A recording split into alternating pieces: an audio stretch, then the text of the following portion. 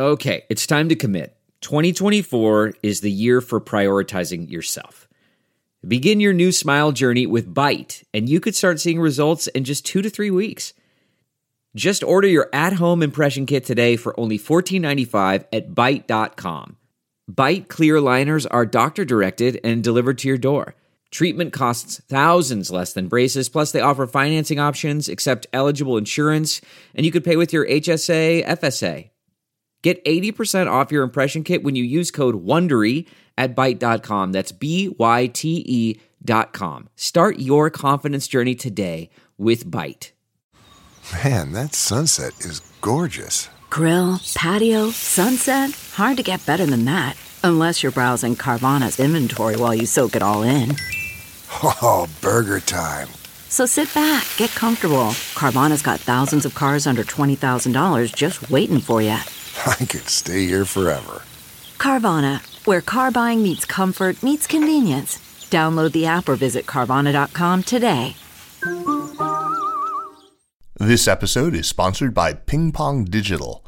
Ping Pong Digital is a leading digital marketing agency which specializes in supporting global businesses upon their entry and navigation of the extensive Chinese market.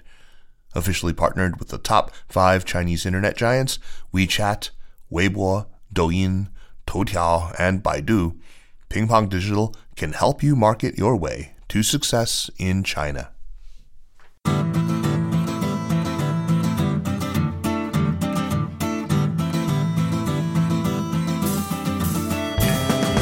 Welcome to this special live recording of the Sinica Podcast, coming to you from Aviation House in London. Hello, London!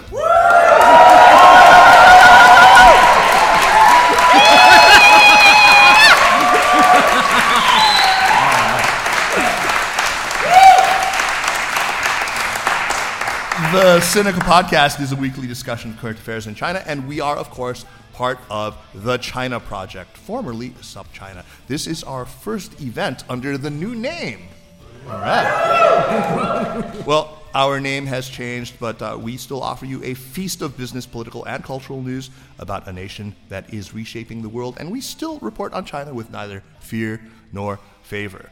I'm Kaiser Kuo, and joining me, of course, is my dear comrade Jin Yumi, sometimes known as Jeremy Goldkorn, who is delighted to actually finally be in a place where at last his funny South African accent is not mistaken for British.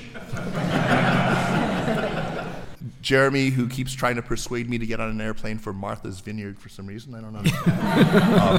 We've been doing this together for so long. Greet the people, Jeremy. Hello, people. Good evening. Thank you so much for coming. It's great to be at last in London. Would you do us the honor of introducing our fabulous guest for the evening? Yes, Carrie Gracie is obviously familiar to all of you tonight, as well as to our audience around the world who listen to the podcast, as a legendary BBC presenter who spent much of her career focused on China. She's also very well known as the woman who spearheaded the long overdue effort to secure equal pay for women at the BBC and consequently across the world of work in the UK. Carrie Gracie, welcome to Sinica. Thank you both so much. I know it's customary at this point to say that I'm privileged to be here, and of course I am, but I'm also going to give a little disclaimer, which is that I don't know much about China, and these two dodgy provincial party secretaries twisted my arm on here, and so any nonsense that I talk, you can hold them responsible. Okay, our fault. Fair enough. Carrie, it's actually funny that's how most people know you as this famous presenter and all this, but I actually first got to know you because, first of all, you were a very good friend of my dear sister Mimi, who lives in Oxfordshire and who I will be seeing tomorrow. She wasn't able to come tonight. It's too late for her. She goes to bed early or something. And who, I guess you just had tea with her this afternoon. I did, which was lovely. So at least I've seen her before you. Yeah, you did. But I also know you because your ex-husband and actually your son, by that man, is here tonight, which is it's remarkable. And he's the spitting image. It's just crazy. Come on, there's some Gracie genes in there somewhere. There's some Gracie genes in there, for sure. But the Cheng genes, get it? Cheng Jin. He was actually my band's manager in the early 1990s. I worked very closely with him. He was a fantastic drummer himself. I think he still plays drums. He does. He does. But he was my manager in Tang Dynasty way back in the early 90s. So yeah, that dates me a bit, but hey, it's just crazy how small the world is. Carrie, you have had just a remarkable career as a journalist in China, spanning 3 decades and a huge body of work. So it's really hard to identify just a few works that we can sort of pull out and focus on for tonight. But for me, there's 2 things that I think really stand out that I want to shine a light on. One of them is a podcast series that you did called Murder in the Lucky Holiday Hotel. And the other is a film series that you did focused on a single village in southwest China called 10 Years in White Horse Village. It's a village that was then consigned to oblivion in China's pitiless and inexorable process of urbanization. I want to focus on these 2 because I think the first, besides being just kind of a juicy and salubrious, kind of murder mystery thing, is wonderful. Salacious, not salubrious, salacious. Insalubrious. Insalubrious, very insalubrious. The Chinese Foreign Ministry described it as tabloid, and I said to them when they were giving me a hard time about it, I said, you need to try tabloid more often. In fact, I think Xi Jinping could try tabloid because the governance of China is not being recommended for book groups in the UK. I need you to know. Wait, I thought Mark Zuckerberg had it in his book. Yeah, but that was for other reasons. So, no, I mean, yeah, it's so tabloid, absolutely. Tabloid is the way to soft power. My view entirely, Absolutely. Kaiser. We agree.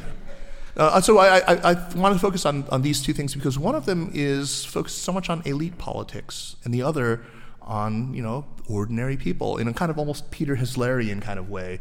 And it takes place over 10 years, so it has a kind of longitudinal aspect. Yeah, so one of my friends, another BBC presenter who shall remain nameless, whenever I was going off to film in White Horse Village, from London, because I did a lot of London presenting as well, and I used to get up out of the studio and fly a few thousand miles and then a few hundred more miles and end up in a field in southwest China and then spend a bit of time in there and then have to go back to London and kind of put the presenter clothes on and get the hair brushed again. And he said, she's been off flogging a dead horse in Flog a Dead Horse Village in southwest China. And this went on for 10 whole years. So some of the kids who were born, during the time that I was filming there, are grown up now. We've got exactly Yang Yang and Pepe. We've got them on film from early childhood to now. Pepe's 18. I mean, I haven't been back to film there for a few years, but someday I'll get my Wellington boots on and get down to that village again. Flog that dead horse again. Yeah, no, please flog away. So I think that it's the contrast between these 2 things. But let's start with Murder in the Lucky Holiday Hotel. I mean, for somebody like me who just loves a good true crime podcast and is obsessed with Chinese politics, it really hits the sweet spot. So these events took place 10 years ago now, but I think they're really important, well, not only because of the anniversary of the events, but also because we're on the cusp of yet another major party congress, one that may be as consequential as the one that took place in 2012, the very memorable 18th Party Congress. Perhaps maybe, Carrie, you could start off with just kind of a quick overview of what that podcast covered and introduce those of us who didn't live through those events to the kind of dramatis personae about who these characters were. So some people in this room, in fact, are young enough not to have lived through all those events of 2000 to 2011-12 as adults, I guess. And what you need to remember about that period, so just to set the kind of bigger stage before we look closely at the characters, is it was an incredible decade for China in terms of the WTO entry, which put the Chinese economy on steroids, and the China that we all know today was in a way grown in that period. And so huge power and influence and wealth. China went from being a country where everyone was poor together and basically a farmer to being a country with one of the most unequal wealth divides in the world. And at the same time, on the international stage, the West was busy crushing its own soft power with problems in Iraq, in Afghanistan. 9/11 had happened. The West got distracted, obviously, massively from China by the war on terror, which went on all of that decade. And then you had the Beijing Olympics, and then you had the Arab Spring. And the Arab Spring was another hugely important zeitgeist moment for China, I feel, because It was the moment when China looked out and saw, my gosh, that is not what we want. A public who feel internet enabled to call out inequality and to call out corruption and get on the street and do something about it. We are stopping this. So there was a domestic dimension to the enormous inequality and downright depravity and savagery and corruption and despair of much of the Chinese public. I mean, Kaiser loved that decade because he had a good time. But I spent a lot of that decade when I was in China, as we all know, with my Wellington boots on in a field. And I can tell you that everybody in rural China was not having a great time in that decade. And I mean, I shouldn't generalize. Probably not everybody in China was having a bad time in rural China, but a lot of people were having a terrible time. And because all the previous decencies that at least some Chinese Communist Party officials had held to were being thrown up, and their land was going for development, and their homes were going for development, and they were often at the very raw end of that development urbanization bargain. Where am I going to put my coffin? Where is, we've just seen the Queen's lying in state. Every Chinese farmer expects a lying in state in their own courtyard. Where is that going to happen if you're living kind of 10 floors up in a shoddy urban apartment where the walls are cracking under when the next earthquake in Sichuan happens? So it was a decade of enormous division, enormous uncertainty, enormous turbulence in China, where the epic scale of things was crushing the predictability or control that people felt about their lives. And into this, you then have that crucial decade, once in a decade moment of a transfer of power, which, as we all know in China, is a very tense moment. We've got another one coming. And so, except there won't be a transfer. No, well, exactly. And going back to, there really is no comparison in other ways as well, because at that point, in the run-up to the 18th Party Congress, those elite families at the top of Chinese politics, if you think about the way they present a Communist Party Congress with that utterly, it's to bore you into submission with the tedium of all those dark suits, red ties, the same haircut, the same dyed hair, and the monotony and hypnotizing, inexorable boredom of it. And yet, take all of that off, and what you have, remove that veil, and what you have is a Squid Game or a Hunger Game. I don't know what your imagery is for a savage, unpredictable, winner takes all, loser loses all, life-threatening, crisis of unsafety. And you've got to remember all these people were traumatized in childhood by the Cultural Revolution, lived in a very unsafe childhood. And here it comes back again at this moment. And you've got a very, very unpredictable and dangerous moment with all these things flying around.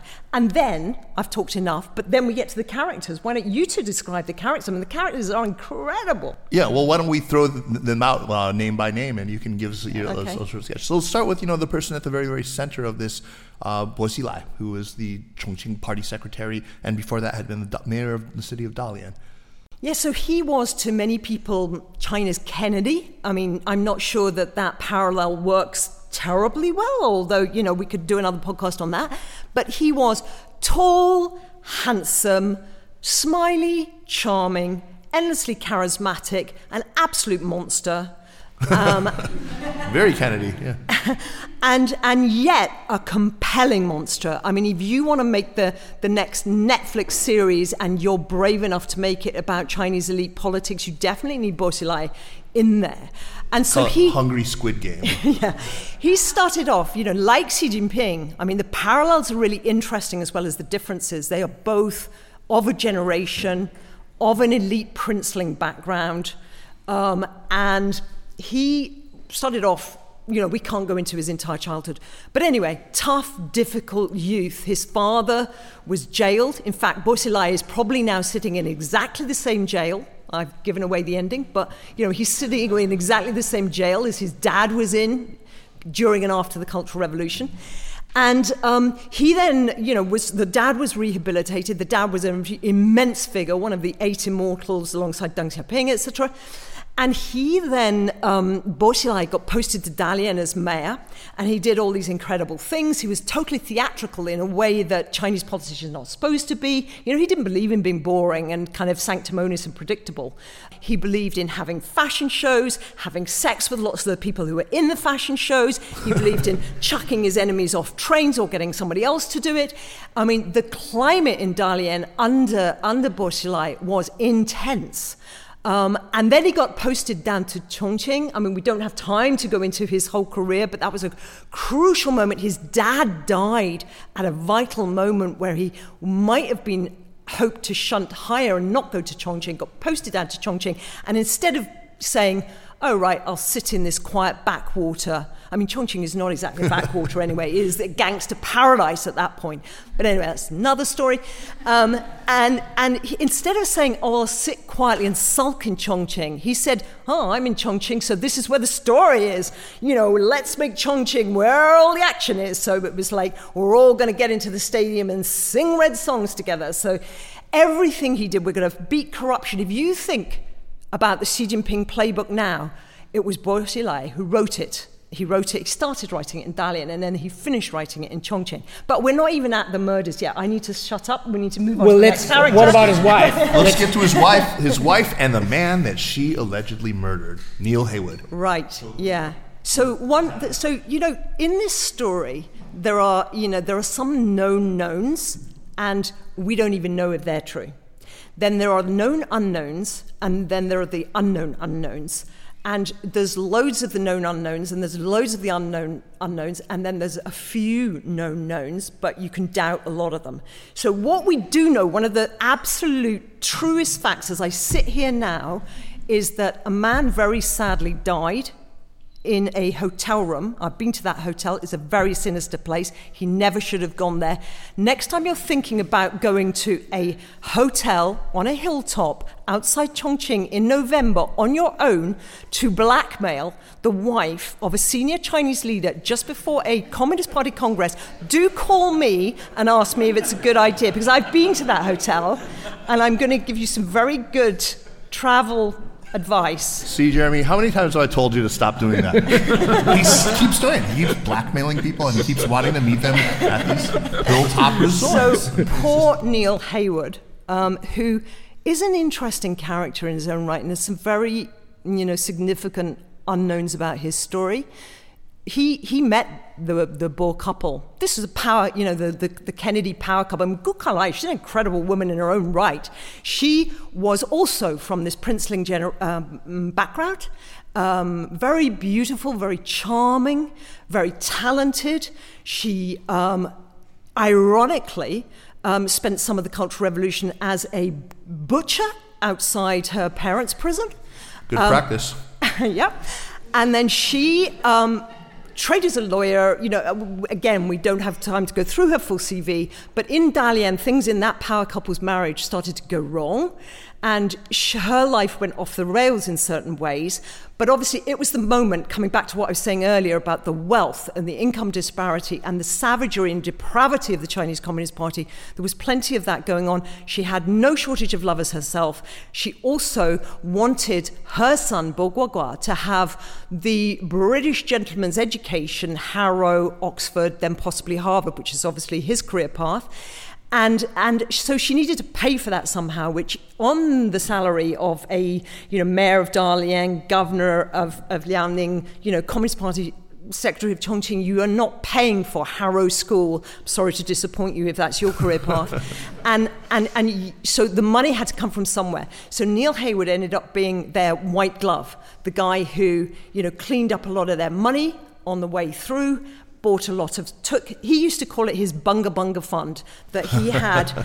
I heard some incredible stories while making this podcast, some of which I couldn't actually put on air because they were dangerous for people, but really astonishing stories about the level of entitlement and outrageous behavior. Anyway, Gu Kailai ends up in Bournemouth with Guagua in the early part of the decade, and they're trying to buy a hot air balloon and this and that is going on. But to cut this long story short, back in Chongqing, she is getting paranoid and depressed. She believes she's been poisoned, Yeah. which is really interesting.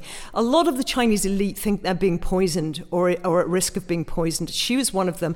And anyway, to get to the point, finally, she decided she needed to get rid of Neil Heywood, or this is what we are told by Xi Jinping or whoever is running the propaganda now and whoever stage managed the trial, that she is the one who murdered by her own hand, which seems a little improbable when you think about it, that she poisoned, the poison's coming back again, that she poisoned Neil Heywood in Lucky Holiday Hotel. That is the story that was told at her trial. So she's now serving, she got a suspended death sentence because there were mitigations, her son was threatened, she was mentally deranged, etc., etc.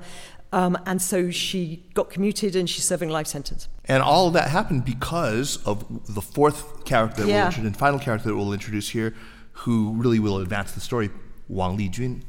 And Wang Lijun is the police chief who followed this power couple from Dalian to Chongqing, and he also was an absolutely theatrical, crowd-pulling, TV pantomime villain. And he had his own TV series. He called himself the Iron Blood Police Spirit. And I was saying to Kaiser and Jeremy earlier that one of the stories that one of my interviews told me, an interviewee who had been arrested by Wang Lijun in Chongqing, coming down the steps of an aircraft late at night, and Wang Lijun had come up with, his normal massive phalanx of police underlings, plus huge numbers of TV cameras, the lights and everything. Wang Lijun was wearing his trench coat, and he said he struck the pose for the cameras, and he said to the guy who was arresting, he said, "We meet again." And it was just, that gives you a sense of everything was done for the image, and yet he had a moment where things started to fall apart for him, which was basically due to the people who wanted to take down Bo. Who you've got to wonder who benefited from that. Well, ask yourself who benefited. Obviously, Xi Jinping is one of those who clearly benefited. We don't know exactly what went on with the Discipline Inspection Committee who rocked up in Chongqing in 3 months after the murder. I've missed a step. Yeah. Wang Lijun Confronted him. Yeah. He did. So what happened was that Wang Lijun was being lent on by the National Discipline Inspection Committee, and he basically went to Bo Xilai and he said, "You need to protect me because I'm being lent on here."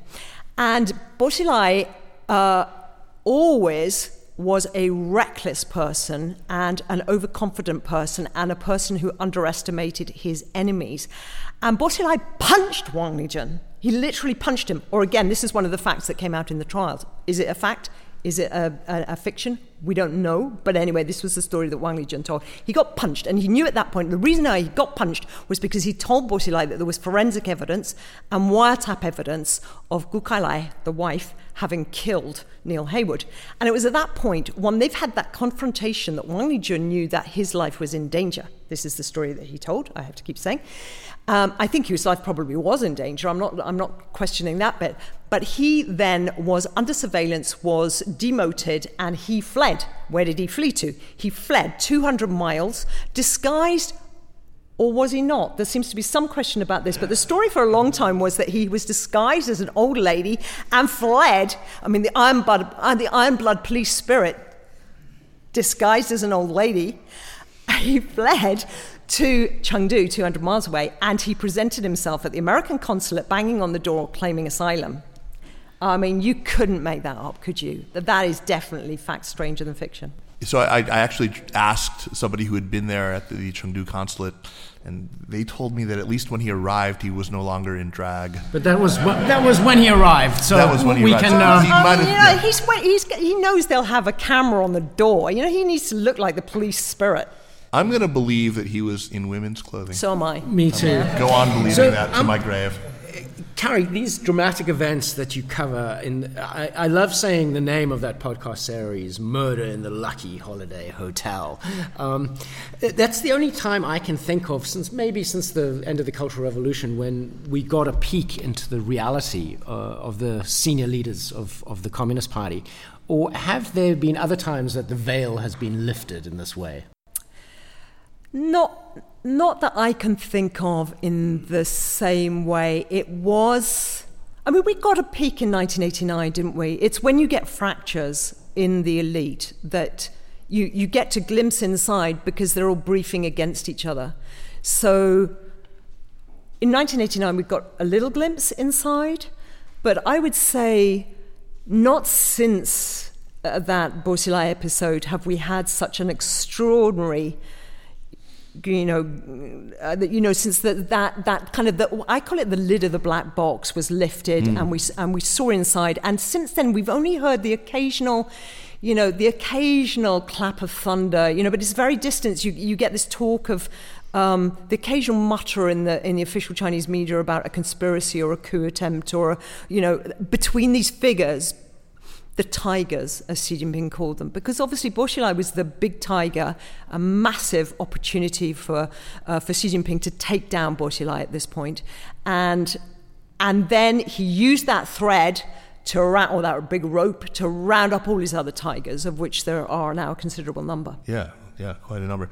I'm curious. First of all, this was taking place 5 years after the events. You started to work on this, I guess, at the end of 2016 and into 2017? Yeah, so we did the reporting for this autumn 2016, and then we put it on air 2017.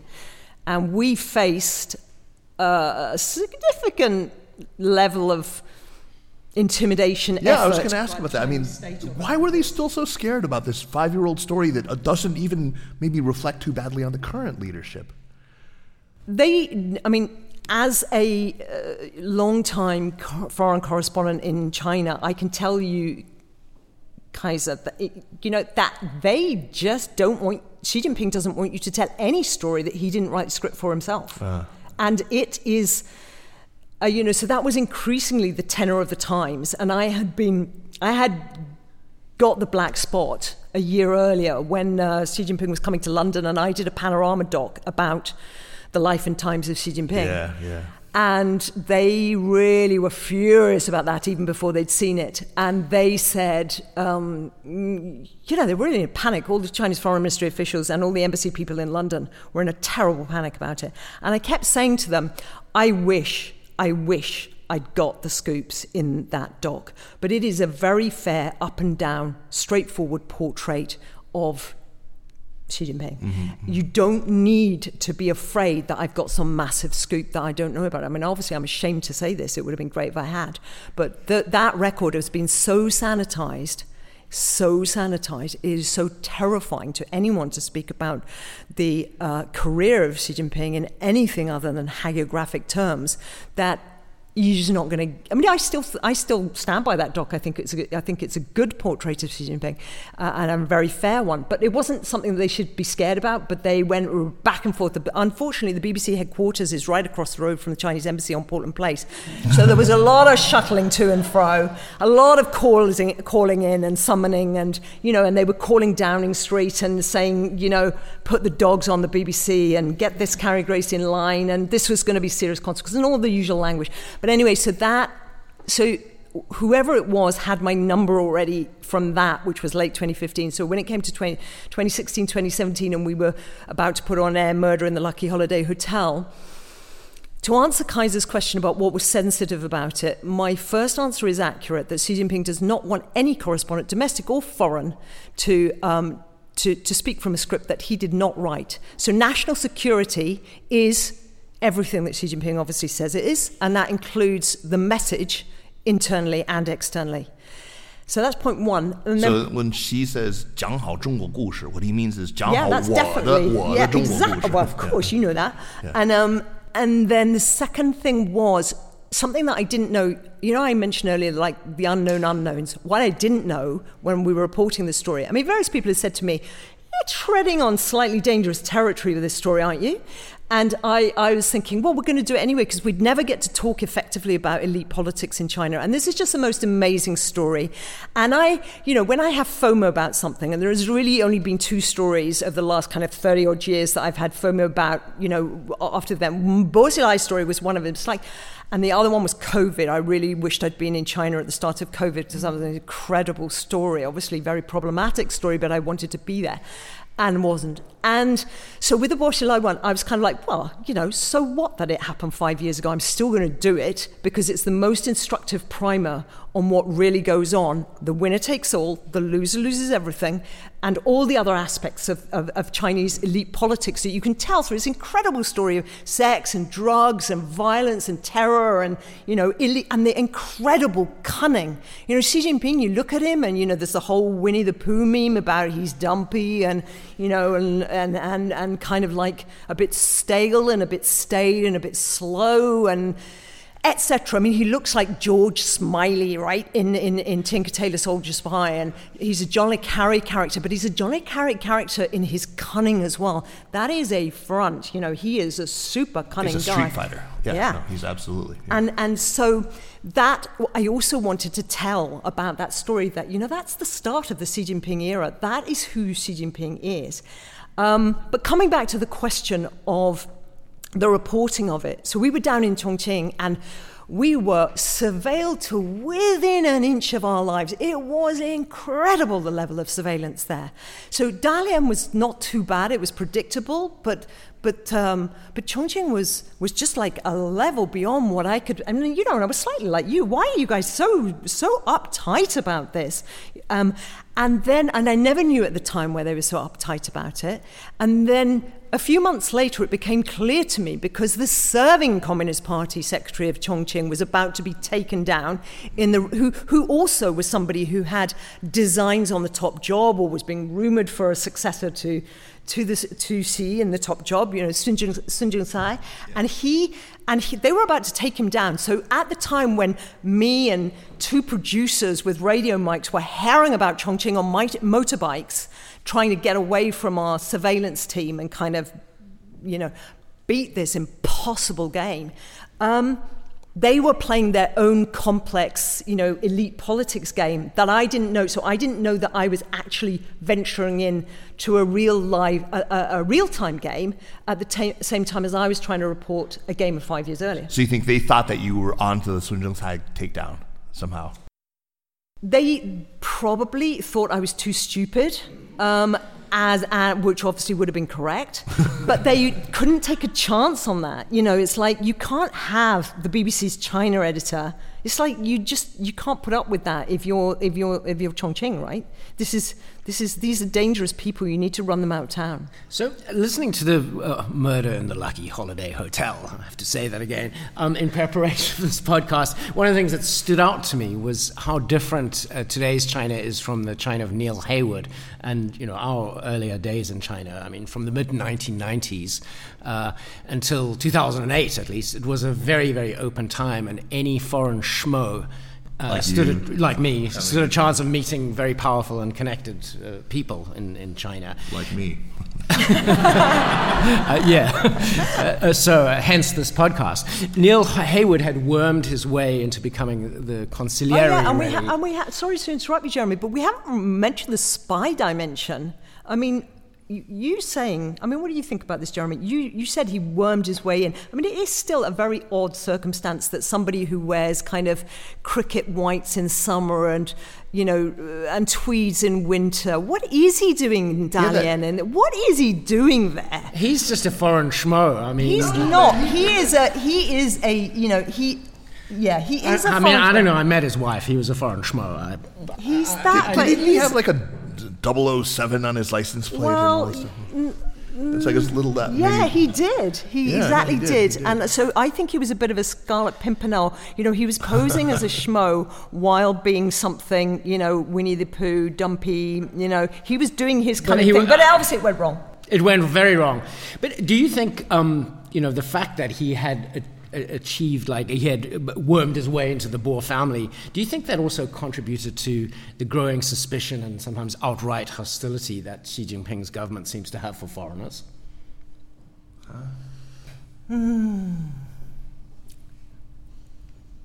I think that Xi Jinping wanted to clean them all up, and this is one aspect of cleaning up the family, cleaning up the family mafia. They were all, I mean, I said it already, but it's just staggering, the level of amorality, savage amorality, and unacceptable, shockingly unacceptable, inhumane, uncivilized behavior at the top of the party. And obviously, Xi Jinping had lived through that, as a youngster, and he had plenty of opportunity, just like Bo Xilai did, to watch it all. And we do not know whether he performed some of it himself. As I was saying, his record is entirely sanitized because the winner does tell all. The winner tells this. History is in the command of the winner, and so we don't know what his past looked like. I mean, there's been the occasional muttering about it. There's occasional mutterings about money attached to his family and so on. So, as well as good reporting around that. But I don't particularly think there's a Neil Heywood angle to Xi Jinping. I think Xi Jinping had all kinds of reasons for wanting to remind the Chinese Communist Party of China what was true north, and that was something that was a top urgent duty for anyone who's going to lead China into the current decade. And coming on to Xi Jinping properly, he has done. Were he here, he would say, and yes, haven't I done a good job of it? And I think most people, however horrified they are perhaps by some aspects of Xi Jinping's decade, count myself included, at another level, he has been audacious, bold. He has taken on those tigers, and it is no mean feat to take them on. And a bit like I have, despite the fact that Bo Xilai is a monster, I have got a lot of respect for the way Bo Xilai went down fighting, utterly defiant in his trial. It was like Jiang Qin, because exactly he had like his day in court in a weird way. He was able to sort of and he, it's a bit like that Shakespeare line. Nothing in his life became him like the leaving of it. He was an utterly, Shakespearean villain, and then the tragedy of the Shakespearean villain, and coming back to Xi, he needed to clean all that up, and it was no mean feat. Mm-hmm. What do you think it did coming into power in 2012 in the midst of this, when, at least in the kind of quasi-official telling, if we take some of these murmurings that have been allowed to persist and haven't been totally sanitized or squashed, if we take this all we come away thinking they had the knives out for him. And it wasn't just Bo Xilai, and it was Zhou Yongkang who had the whole security portfolio under him as a sitting Politburo standing committee member. Well, and it was two vice chairs. Two vice chairs of the So Guo Boxiong and Xu Caihou. Yeah. And they tied it to Ling Jihua. So there's all these people, these tigers, as you say, who were taken down. What does this do to the character of Xi's leadership in his initial years in power? How does this shape him as a political leader?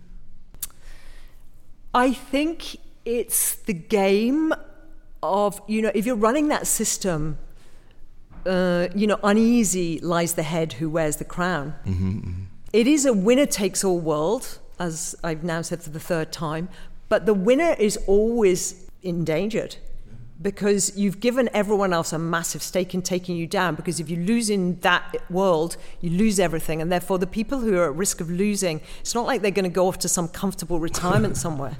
They're going to end up in jail or worse. Well, not worse, because the Chinese Communist Party does not tend to execute senior Chinese communists. They draw the line there currently. But you are going to end up in jail. So there's an enormous motive for everybody to win in that savage struggle. You can't kind of be His Majesty's loyal opposition. That's just not a thing, obviously. So it made it a permanent, he's on a wartime footing, and he still is. What's your read on Xi's current hold on power? You say he's in a wartime footing, because I'm operating on the assumption that his grasp on power is very close to absolute right now, but I keep on hearing from exiled dissidents, exiled Chinese journalists, some business people, and even the Wall Street Journal that there are challenges within the party to Xi's dominance. What do you make of all of this? Despite having spent quite a long time during this podcast speculating about things that we can't know for sure, I'm going to say I don't like speculating about things I don't know for sure. And it seems to, I tend to agree with you. I have no good reason to doubt that Xi Jinping is firmly in control at the moment. And I think he has an incredible array of weaponry now. I mean, an armory that Chairman Mao would look at and envy. He is listening, or he wants every Chinese citizen, and certainly every Chinese Communist Party official, to feel that their every phone conversation, from when they wake up in the morning to when they go to bed at night, is overheard by Xi Jinping. Or the Xi Jinping Collective, the group of people known as Xi Jinping. And yeah, so I think it's very hard, wiretapping, eavesdropping on each other was the game of that Bourchielai moment, but no longer. He holds all those cards. So the surveillance, the PLA, everything. I mean, we could go through this endlessly, and I'm not following it closely at the moment. So I am the least equipped person on this panel, and probably in this room, and certainly in your listenership more generally, to comment authoritatively on this. But I used to say, when people in the BBC tried to get me to write speculative pieces when I was China editor about who's up, who's down, who's blah, blah, blah, I was going, no, I am not going to do that, because I don't know. When I see them in court, or when I see something in the People's Daily which makes it clear which direction is this person going up or is this person going down, then I will start to talk about them. But until that point, I am not going to waste my breath and your time speculating. Well, we're going to be doing a lot of shows that are focused on the political ups and downs in the coming month with the Congress. Can I interrupt again, though? Absolutely. But I would just add that I do think it's like that Swedish waterfall which freezes in the winter, and then there comes a day in spring when all the little furry animals have been crossing back and forth across the top of the waterfall, feeling this is a nice, comfortable road for them to travel on. But the sun has begun to shine, and there's going to come a day when the waterfall crashes down and all the little furry animals are going to plummet into the abyss. And anyone who thinks that unpredictable black swan events are not possible in elite Chinese politics should go back and listen to Murder in the Lucky Holiday Hotel, and they will remind themselves that very, very significant things happen to Chinese leaders between, like that. Because it's a hypnotizing, inexorable, invincible machine, as we all know. We all get hypnotized into thinking nothing dramatic is going to happen here. And as I say, I'm not going to speculate about who it's going to happen to or when it's going to happen, whatever. But you can be sure, this is the permanent purge culture. It will happen to somebody. Somebody will be up, somebody will be down, somebody will be singing Tilai Tilai one moment, and they'll be dragged off in chains the next. And, who knows, but it's not going to be Xi Jinping one day. I don't know. So no, I very much share your sort of theory of the way that elite politics in China operates, that it is really careening from one black swan reaction to another. I mean, that's really, there is no 100-year marathon plan, believe me. Or at least there isn't ever one that lasts very long. I mentioned, let's move away from this crazy realm of elite politics now. Sorry. I'd much rather talk about Bourchielai than I would talk about anything else that I might have to say. And I just want to say one last thing about reporting that story, which taught me a few things. Okay, great. Which are not like in the way that the stories normally talked about, but which I experienced just from doing that shoe level reporting in Dalian and in Chongqing, and talking to loads of people who, not the primary players, because the primary players are all either dead or they're in jail or they're too terrified to speak. Mm-hmm. But the secondary and tertiary players in that drama, I spoke to a few, and the things I learned are as follows. Bourchielai and many other Chinese leaders are just unbelievably superstitious. I just found that so interesting. I won't go into, I'm just going to do these as bullet points because I'm rambling. And the second thing that I would like to say about their world is how dead soul they are when you get up close. They are, I don't know if they are dead soul ever since the Cultural Revolution, or if it's it's being right inside that Chinese elite political machine that's done it to them. But that world is, you would not believe how dehumanized they all are, how emotionally, not just ethically numb they are, but how deeply emotionally numbed they are. You start feeling really sad for them at the same time as having to remind yourself, pinch yourself, these are monsters, but you feel sad for them at the same time. And what else did I want to say? I thought I had a whole ream of things that I learned. What did I learn? I learned that it's very sad for the women. So Gukai Lai, the kind of red apricot, image of the palace courtesan or whoever who is, she wanted to be in that marriage. And then he basically left that marriage, and she started to drift emotionally and ethically. So she became corrupt. The corrupting effect of the money, the corrupting effect of the promiscuity, and the degree to which she was addicted to prescription drugs, alcohol, casual sex with people who were basically her underlings. It was a really sad picture. I mean, and just the comic elements as well. I mean, it was just the comedy of the whole world at the same time as the tragedy. It was an extraordinary world. I mean, the bunga bunga, the trench coat, the buying a hot air balloon on the pier at Bournemouth. I mean, it's so weird. Anyway, I'll stop talking about that. I mean, again, that serves as a very good segue to the stark contrast that I want to draw with the other work that I want to focus on, which is White Horse Village, a film series that you did over the course of 10 years. Talk a little bit about that. I mean, maybe we don't need to do So how long do we have? Because, I said there's nothing I like talking about more than Bo Xilai Lai. So the only other thing that I really, really like talking about is White Horse Village. And that, it took me 10 years to film it, so it's going to take me about 10 years to explain it.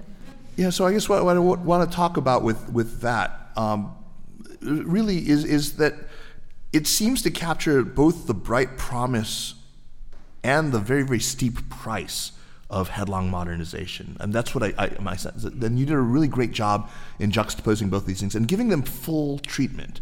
Like, you could cut that film and make it about how urbanization is a fantastic story. If you look at some of these kids, there's one where you look at 3 generations of women, and there is a pretty unequivocal, clear, linear ascent in terms of the opportunities that wake up, that open up for them. But then there are others where you see, people who have their land expropriated, and you have were moved out of their ancestral homes, and all these other things. So maybe riff on that.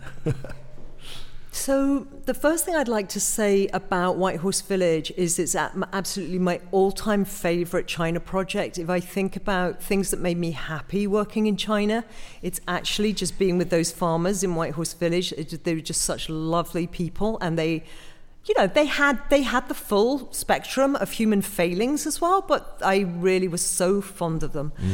And I want to just nudge to a point that Jeremy was asking about the ability of journalists to work, foreign journalists to work in China, or indeed Chinese journalists, more importantly, to work in China.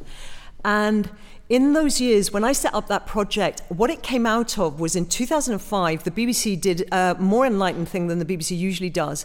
It did a China Week, and it took over a lot of the airwaves in terms of domestic TV, international TV, domestic radio, international radio, blah, blah, blah, with China coverage. And I was allowed enormous reign to produce material during that time. And I had a ball. And, we were on the streets. I'm proud to say, I did the first live broadcasting from the streets of Shanghai, just wandering around. Imagine an international news channel which puts me on looking in people's shopping bags in 2005 on the streets of Shanghai. Imagine Xi Jinping letting you do that now. It's just not going to happen. And so that was going on. And at the same time, we went to White Horse Village. And when I went to White Horse Village, I thought, oh my gosh, this is an amazing story.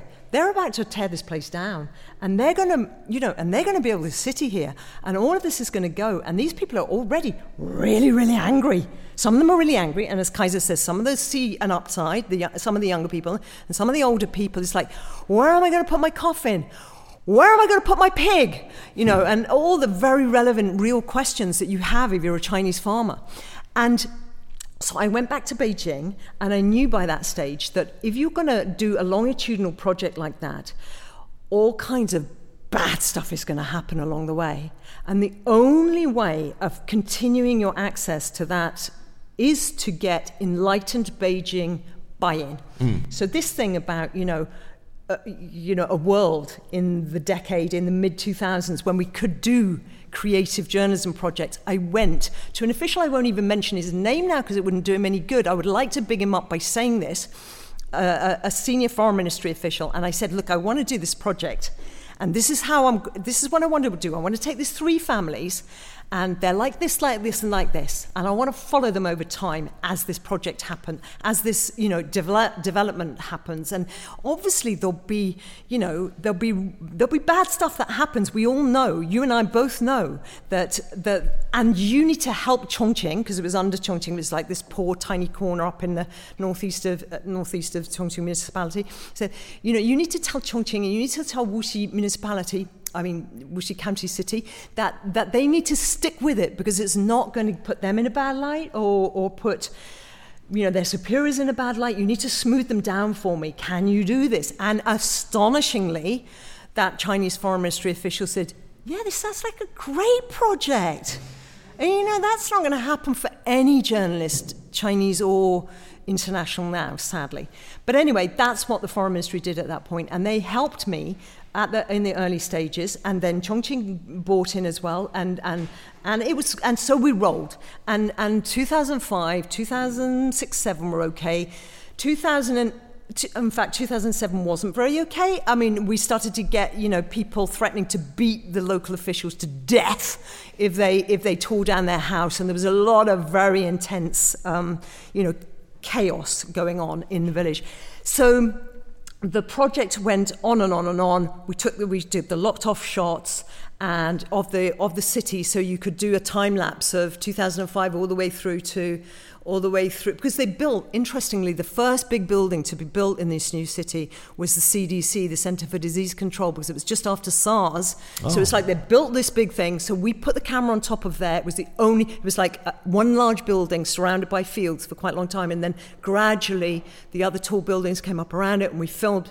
So we had this great macro backdrop of this physical infrastructure. So you could see the physical landscape changing and the fields going. And as a viewer by that stage, you become really attached to this Hardy-esque world with these beautiful bucolic farmers who were doing their thing, and then they were going to lose it all. And you felt the ups and downs of that along with those communities. You saw the children grow up, you saw people get married, you saw people die.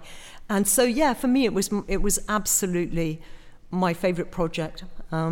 So are you ever going to get let back into China again with a journalist visa? It's really sad to say that the Chinese foreign ministry, because they changed. White Horse Village didn't change, I didn't change, but they changed under Xi Jinping.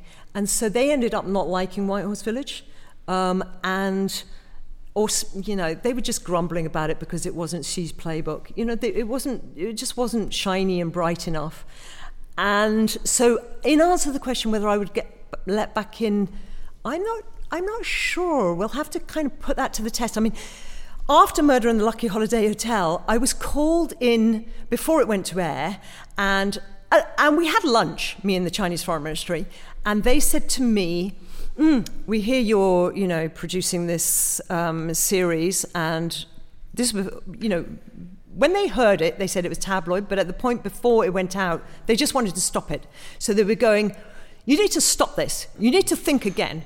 This is going to have very serious consequences for you, and it's going to have very serious consequences for the BBC. You need to go away, and you need to bin your series."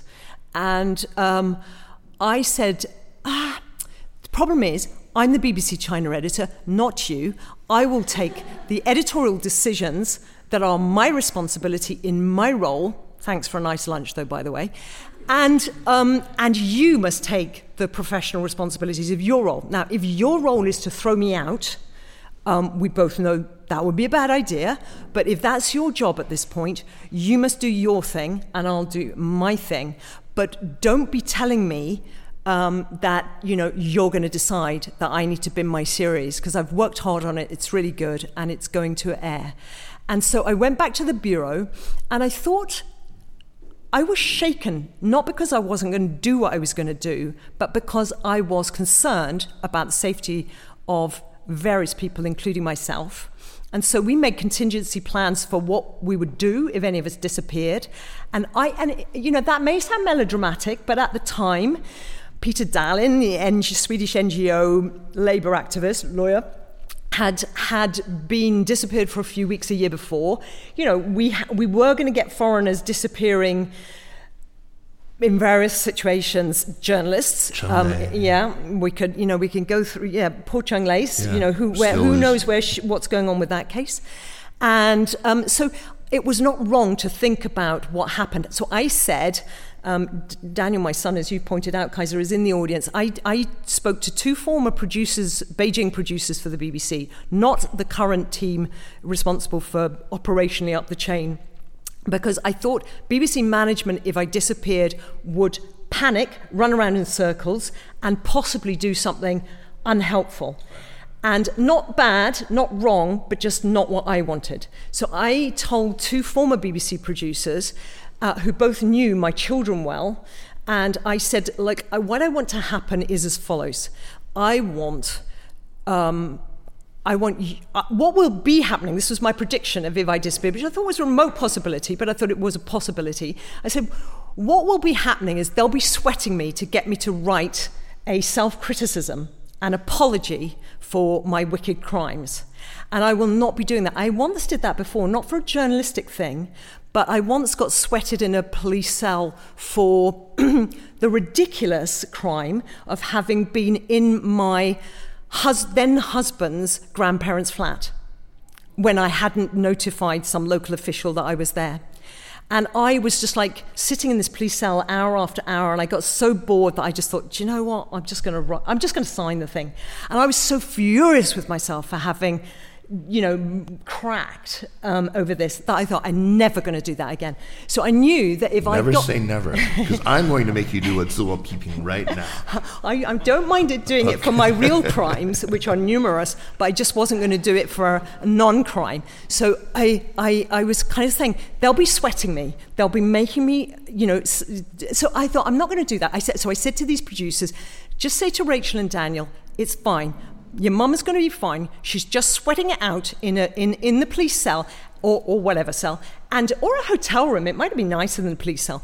And she will be, she tells us, practicing her Chinese through reading the People's Daily and practicing her meditation, for which she hasn't had enough time recently.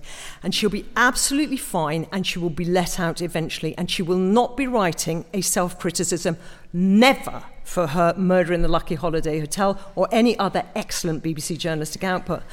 And so luckily it didn't happen, but that was the plan. Oh, and the other bit of the plan was the two BBC producers, I said, once a month, I want you to get everyone out of the newsroom for 10 minutes at lunchtime, everyone across the road, stand outside the Chinese embassy, which, as we've already discussed, is literally just across the road, and say, "Free Carrie Gracie," in a loud voice, and then go back to the newsroom again. And you just need to do it once a month, and you just do that until I emerge. And of course it didn't happen, so we didn't need to but if anyone needs advice on what to do in the event of an impending disappearance, obviously consult me on that, as well as hotel advice for the hilltop outside Chongqing. Jeremy, shall we sweat Comrade Gracie now? Let's sweat her now. Very afraid. I mean, guys, surely you can be more scary than this. Oh, we can, but we're sitting in a wrong position. It's hard to understand. Well, you're on a podcast, so we do have a way of making you talk. Yeah, Jeremy, you want to bring out that? But seriously, I think I don't want you to talk about necessarily your own work, or maybe more broadly about the BBC, or even about foreign correspondence in China more generally. What sage advice? Let's do it this way. What sage advice would you give to reporters who are just starting out in China? Are there, for example, narrative pitfalls that you see a lot of journalists sort of stumble into again and again that you would like them to steer away from?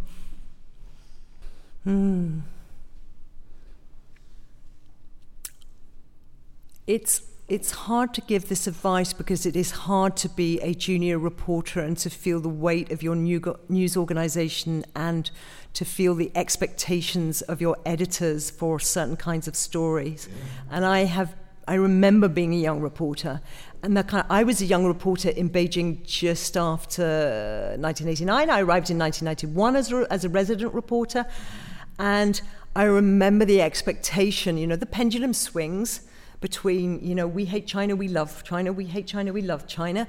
And so at that point, the pendulum had swung, obviously, to we hate China. And China is, Chinese leadership has blood on its hands, and the story that we want is dissidents going on hunger strike and all of that. So, which was a real story, but it wasn't the only story, as we all know. And so it is difficult when you get a depixelated newsroom which is so frenetically obsessed with Brexit and Trump and other stories that we now know it's obsessing about, and you're trying to tell a story about China and you're a junior reporter. So I'm going to go light on the advice, but I think if I was to give advice, I would say try to have Chinese friends, to treat them with respect. Never ever burn your sources, because that would be a moral injury to yourself, which you will be haunted by if you do it. I hope that nobody in China has gone to jail, I hope, as a result of my reporting. I have occasionally had to change work in order to protect people. I have occasionally had to, leave things out, but without trying at the same time not to shortchange the audience for what they need to know. But at the same time, you have to protect your sources and protect people, and you have to protect people who don't necessarily know the implications of appearing on an international TV screen. And so that's very important, I would say, for reporters. I also think it's very important in terms of the narrative question. Do tell a story that you believe in, because for me, that's what I tried to do always in China, and whether it was White Horse Village or Murder in the Lucky Holiday Hotel or all the other stories I told of over 3 or more decades of reporting in China, I think I can say that I told the story that I believed was true, and that to be, it is a Jedi code of a BBC reporter is to tell the story as you truly believe it to be, and obviously choosing the story, framing the story, who you put in the story, how you have huge numbers of ethical dilemmas and narrative dilemmas. But you must always tell the truth as you see it, because if you don't tell the truth as you see it, you will be a terrible reporter, and you will make yourself mentally ill. As well as corrupt your soul and become, one of the dead souls. I've seen a few journalistic dead souls as well while we're talking about those. They're not just, not just elite Chinese communist dead souls. There's some journalists who've become dead souls. So don't become one of those. Do the story that you need to tell. Indeed. So let's switch topics slightly. In January 2018, you left your post as the BBC's China editor in protest at unequal pay. That is, unequal pay for women compared to men. And you published an open letter and gave evidence before a parliamentary committee about this. And this won you an apology and pay parity from the BBC. You donated your back pay to the Fawcett Society. You make this sound so easy, Jeremy. Well, obviously it was for you. It was a breeze. You beat up the BBC. You gave the back pay to the Fawcett Society, which helps low-paid women facing pay discrimination. And you've written a book about your battle at the BBC. So now we're in the autumn of 2022. How would you rate progress at the BBC and in media organizations generally when it comes to pay parity? It's been a tough couple of years, obviously, with COVID for women in the workplace, as all the women in the audience and the women listening around the world will know. And I think it's only fair, because the BBC's not here, so I'm going to have to put on my BBC hat to give the BBC right of reply to Carrie Gracie without the BBC hat on.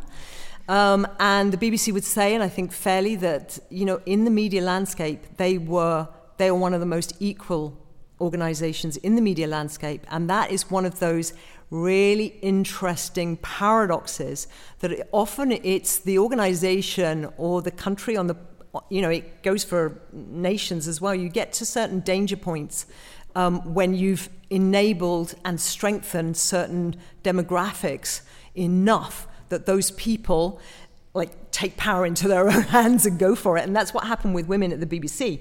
So actually, the BBC is a relatively, is not the worst villain. If you look at gender pay gaps across the media industry in the UK, the BBC is not by any means the worst villain. The BBC is one of the best in broadcast media, and is actually far better than most of the print media, who are shockingly have shocking gender pay gaps. Now, surely you can't mean like the Murdoch properties.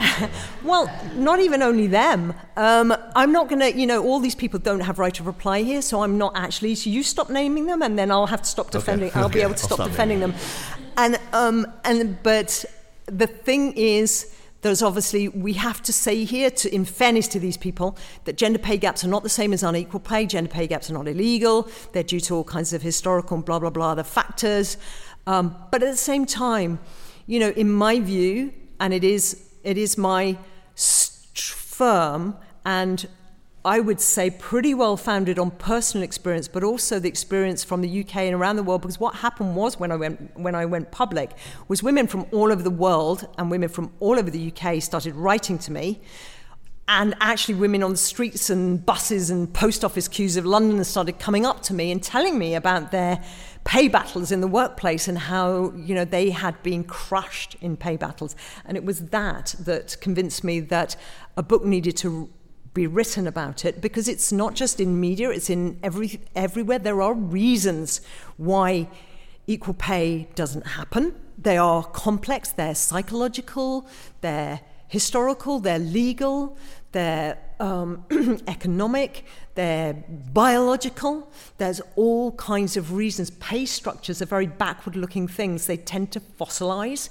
And unless you have an incredibly real-time, attentive, conscious employer who's looking at it all the time, thinking, is this equal? Am I valuing these people according to what they're bringing and contributing to this organization?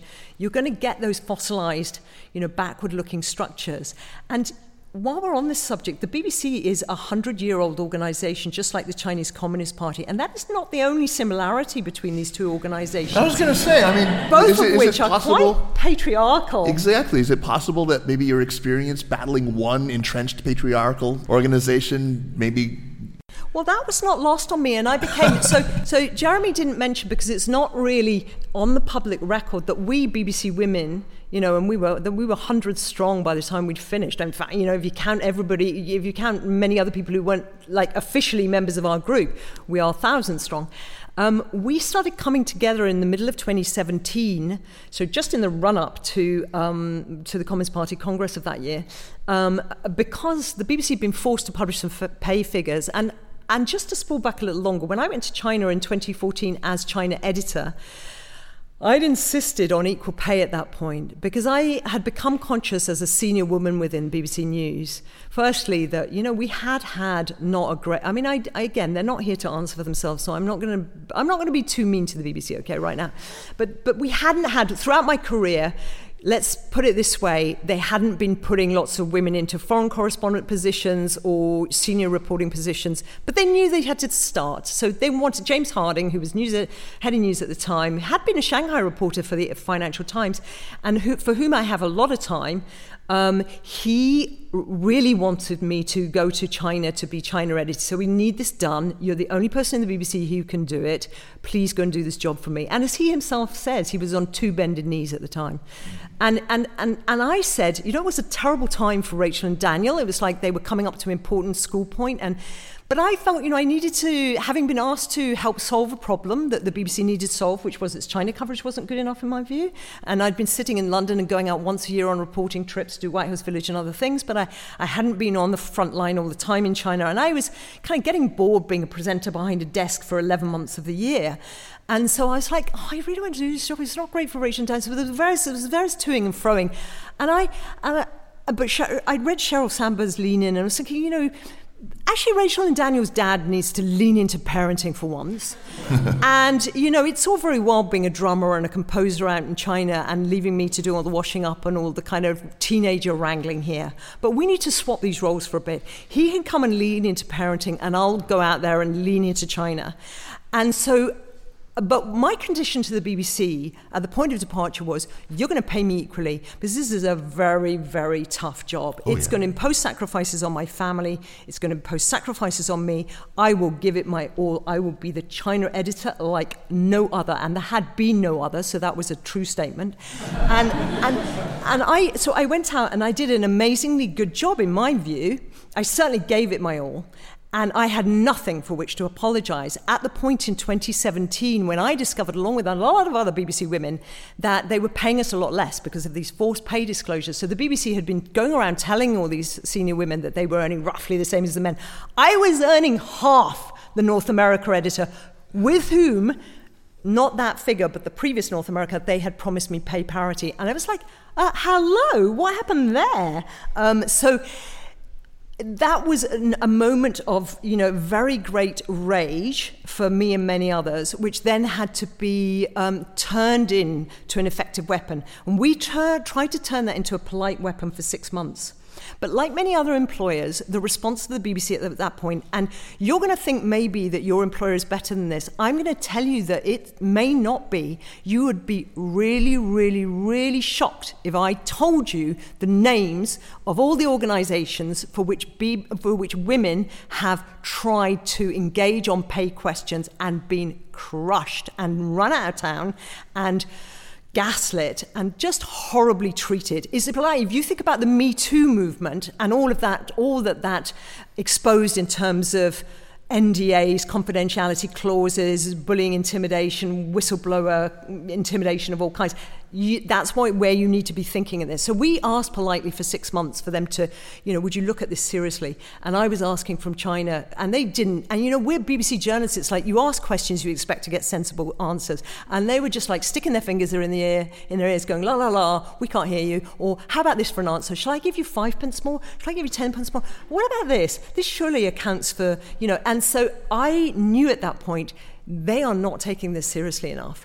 And I'm out here doing Chinese Party Congress, getting roundly abused by, roughed up by police or, just generally having a tough time doing this job, doing a good job, and they're not taking this seriously. I cannot fight the BBC at the same time as fighting the Chinese Communist Party and every heavy on the streets of China. So I'm going to renounce this role. So I told them, I'm quitting my role because you don't take it seriously enough to pay me equally, which you said you'd do. You're not doing this, so I'm quitting. And they kind of went, that's a real shame. But by that stage, it was a massive systemic problem. And there were hundreds of women involved, and they couldn't, because I'd already said I will never sign an NDA. And if you pay me equally, which is what you must do, or give me the reasons for why I'm worth less than a him, then I will be telling all the other women in this organisation. And they couldn't handle that because obviously the backward claims, equal pay means potentially years of back pay. It was this huge potential financial risk to them. So they weren't going to do that. So anyway, it's like they're going to lose their China editor rather than address their pay structure.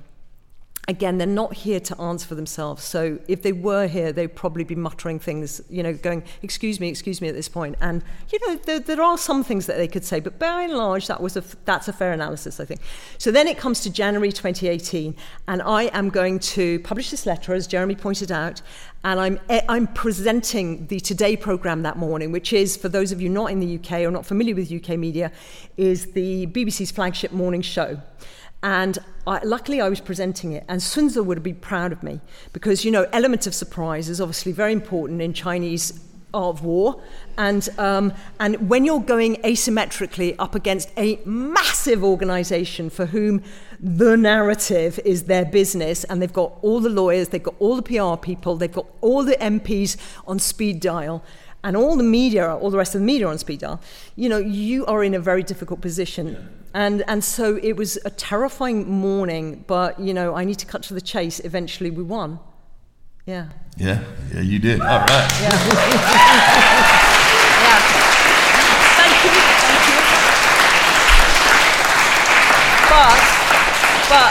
what I want to say, coming back to Kaiser's question, thank you very much for being supportive, everybody.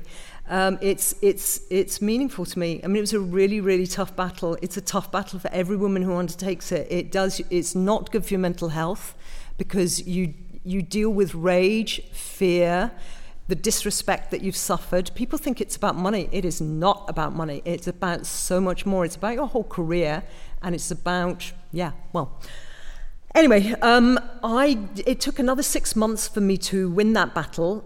So after 6 months of the fight behind the scenes that we all did, of kind of going politely and then the letter and the Today programme and everything else, and the parliamentary hearing and the blah, blah, blah, I then had to go through several rounds of grievance, appeal against grievance, final appeal, blah, blah, internal process. And then the BBC computer says no. It says, we finished.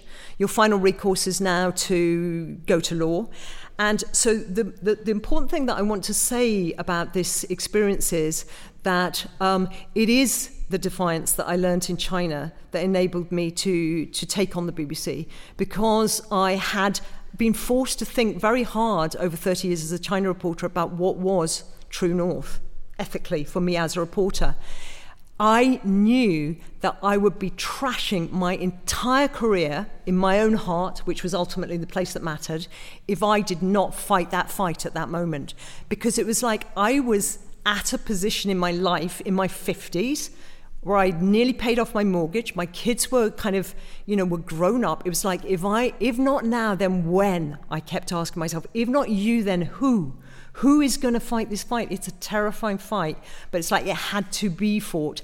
And at the point of winning it, what I had to do was lash myself to the mast and not listen to any of their offers. Because what employers do at this point to women, and the reason you don't hear about all the equal pay cases and all the other workplace disputes that are being settled out of court, is the employer watches you crawl all the way to the steps of the employment tribunal, and then they pay you off. And I went to see the Director General of the BBC, and I metaphorically got him by the scruff of the throat, and I said, look into my eyes. Not literally, but he was looking into my eyes, and I was staring at him very hard. And I said, I am going to see you in court, and you have made me very, very angry. And it's going to take us 2 years to get there. And I am going to fight you every day between now and then in the court of public opinion.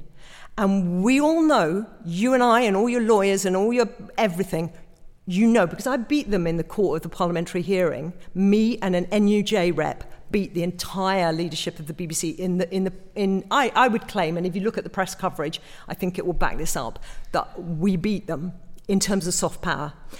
Not hard power, but we beat them in terms of soft power. And I said to him, so I will not stop until you pay me every single last penny, which I'm going to give away, as you know, because as I keep telling you, and I've been telling you for an entire year, I don't want your money, I want equality. And so do you want that? Because now is your moment of choice. You either pay me to the penny, or I see you in court in 2 years' time and there's no stopping me. And he went away and thought about it. And sure enough, he paid me to the penny, and then we gave the money away. And that's how we won. But that's how hard you have to fight, is what I'm saying to you. This is a world where every woman and every person of colour and every disabled person and every person of a different sexual orientation and every person who didn't come from a kind of posh or Oxbridge background, everybody needs to be on this and vigilant. So who are you working for? How readily are they talking about pay? Are they talking about the markers of pay in their organisation? Are they talking about the things that, what is their gender pay gap? Are they doing, are they doing an ethnic pay gap or race pay gap? What does the leadership of your organisation look like? Are they male? Are they female? Is there anyone disabled on there? You need to think about all these questions. And I am not talking only to the women in this audience here in the room or globally. I am talking most of all to the men, because men often think in this conversation that this is a problem for women. But actually, if you're the person of privilege, it is you who have to solve this problem. You have the power more than the woman has the power. And I was dispirited by the extent to which we lacked the support of senior men in the BBC. And so, but it taught me something. And when it came to the race conversation, which we then had 2 years later, just before I left the BBC, after the murder of George Floyd, the BBC had a massive internal conversation about the coverage of the Black Lives Matter protests and about the internal race problems of the BBC. And it was very uncomfortable for all white people. And I, within the BBC Women Group, which was a very intersectional group, and we discussed a lot of our intersectional issues of, of colour, of disability, of class, etc. And we had managed to have those conversations in a respectful way during the pay question. When it came to the Black Lives Matter discussion, it was very, very difficult for our black members, and initially they did not feel supported. And I was busy making a panorama about China COVID at the time, and I suddenly looked around, and that was not an easy thing to make. And then I looked around, and on our group chat, I suddenly noticed this really difficult conversation about the race question. And I thought, I am a person of privilege in this conversation. I need to step up because the men had not stepped up for us in the gender conversation. It made me realize how you long, when you're the under person in the conversation, how you long for the privileged person to stand alongside you and help dismantle that privilege, like stand alongside and do it. So it was very important for me to do that. So you learn from those experiences too. So it was the equal pay fight was a great learning experience for me. And I told them, when I went, one last thing, and then I really am going to shut up. I told the Chinese foreign minister, because I had to go back straight after the parliamentary hearing in January 2018, I had to go back and pack up my stuff in Beijing. And the foreign ministry were like, oh my gosh, we thought we were annoyed with Carrie Gracie, but oh my gosh, what is this? And she's not just a loose cannon in China, she's just a loose cannon, full stop. Can you make sure that this podcast sounds very good, Kaiser? Oh, absolutely. and so they said to me, what on earth provoked you? What on earth provoked you? Because I used to have long conversations with everybody in the Chinese foreign ministry about everything under the sun. So we were used to having long heart-to-hearts about everything, including all the things we disagreed about vehemently. And I said to them, you know as well as I do what happened here. You taught me my values by challenging them for 30 years. And I became clear about them. And then you sent me to Defiance Gym by giving me such a hard time. Defiance Gym. I love it. And when it came to the point of, needing to stand up for my values, not on the streets of China or in, over a lunch table with a crisp tablecloth with the foreign ministry, but back in BBC HQ, it's like, oh, okay, well, which way is journalistic north? It's like, where are the facts here? Let's just follow the facts. So just, and that's, again, my reporter advice, follow the facts. And at the end of the day, the BBC has a mission and has had for 100 years, and that is to educate, inform, and to entertain. And I think by means of having a massive top volume argument with my employer for the space of 6 months, not on my own, with a whole group of other women. I hope we educated, informed, and indeed entertained by all because there were some brilliant moments of like the BBC asking to interview the BBC, who wouldn't come on air to be interviewed on the BBC. It was just like so surreal. It was almost as surreal as the Queen's funeral coverage. Carrie Gracie, what a fantastic account of this really, really important, brave, and tremendously inspiring story. Thank you so much for sharing that. I am afraid that we have come to the end of the allotted time, and I do want to leave some time for questions afterward. But, there is a segment in our show that we cannot ignore, and that is, of course, our recommendations segment. And so let's get to that. And thank you once more. Thank you so much. Let's hear it for Carrie.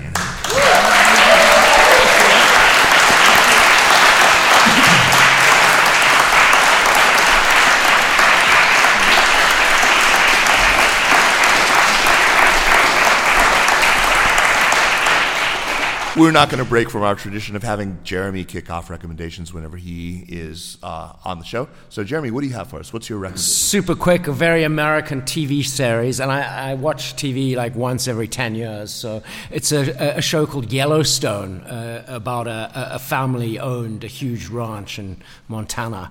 And I got completely addicted to it and binge watched it, I think, in about 24 hours. It's wonderful. And it must be available on some streaming service in the UK. I think the last show you watched was like The Sopranos or something. Yeah, pretty much. Every 10 years. Yeah. All right. Fantastic. I have not watched that. Even though I watch a lot of TV. But Carrie, what about you? What's your recommendation for us? Well, we're in London. We've just seen the funeral ceremony for the Queen. It's very much the month for this country and indeed the world to mourn her passing, and she was a very redoubtable figure. So I think we should go to Queen. I wanted it anyway to go to Queen archetypes, but I want to have a Chinese Queen.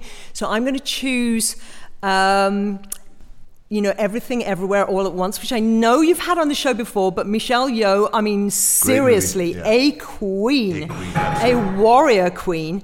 And I'm sure probably everyone in this audience, here in the room and globally has watched this. But if you don't, you have to catch it. It's so anarchic, at the same time it's so endearing, so unpredictable. It's got a laundromat and it verse jumps and she is just amazing. Anyway, I won't go on about it, but if you haven't, catch it soon. And then because our dear Queen was such a horse lover, I want to have a second recommendation of a warrior queen on horseback, and I have to go for Mulan. And I don't want to go for the live action remake. I want to go for the original animation. Again, I'm sure everyone here has seen it, but it is my favorite Disney heroine. Yeah, definitely. And she's got a horse, which Queen Elizabeth II would approve of, and she underestimates it. She's got a cricket, obviously, and a dragon. And she goes on an adventure where she mostly underestimates herself and is underestimated by everybody because she is not playing to what everyone thinks she should be as a woman, but she has to save the day and save China, and she does that by growing into herself and being herself to the max. And I think that is effectively what Queen Elizabeth II did. She was born to greatness, achieved greatness, and had greatness thrust upon her.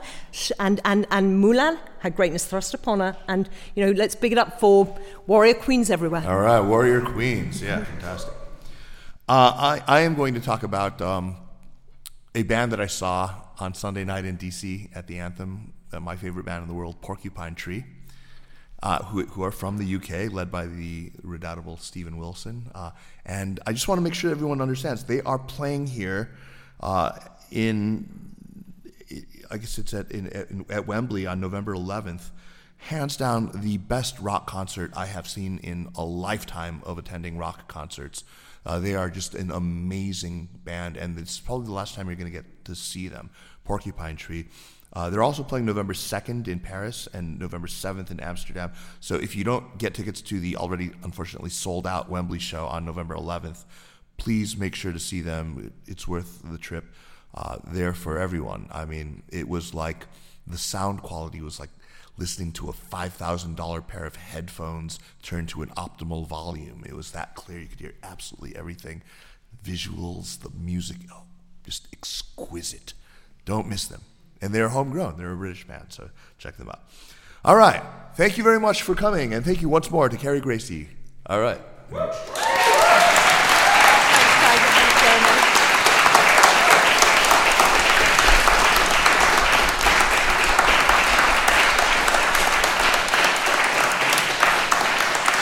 The Sinica Podcast is powered by the China Project and is a proud part of the Sinica Network. Our show is produced and edited by me, Kaiser Kuo. We would be delighted if you would drop us an email at sinica@thechinaproject.com or just give us a rating and a review on Apple Podcasts, as this really does help people discover the show. Meanwhile, follow us on Twitter or on Facebook at @thechinaproj. And be sure to check out all the shows in the Sinica Network. Thanks for listening, and we'll see you next week. Take care.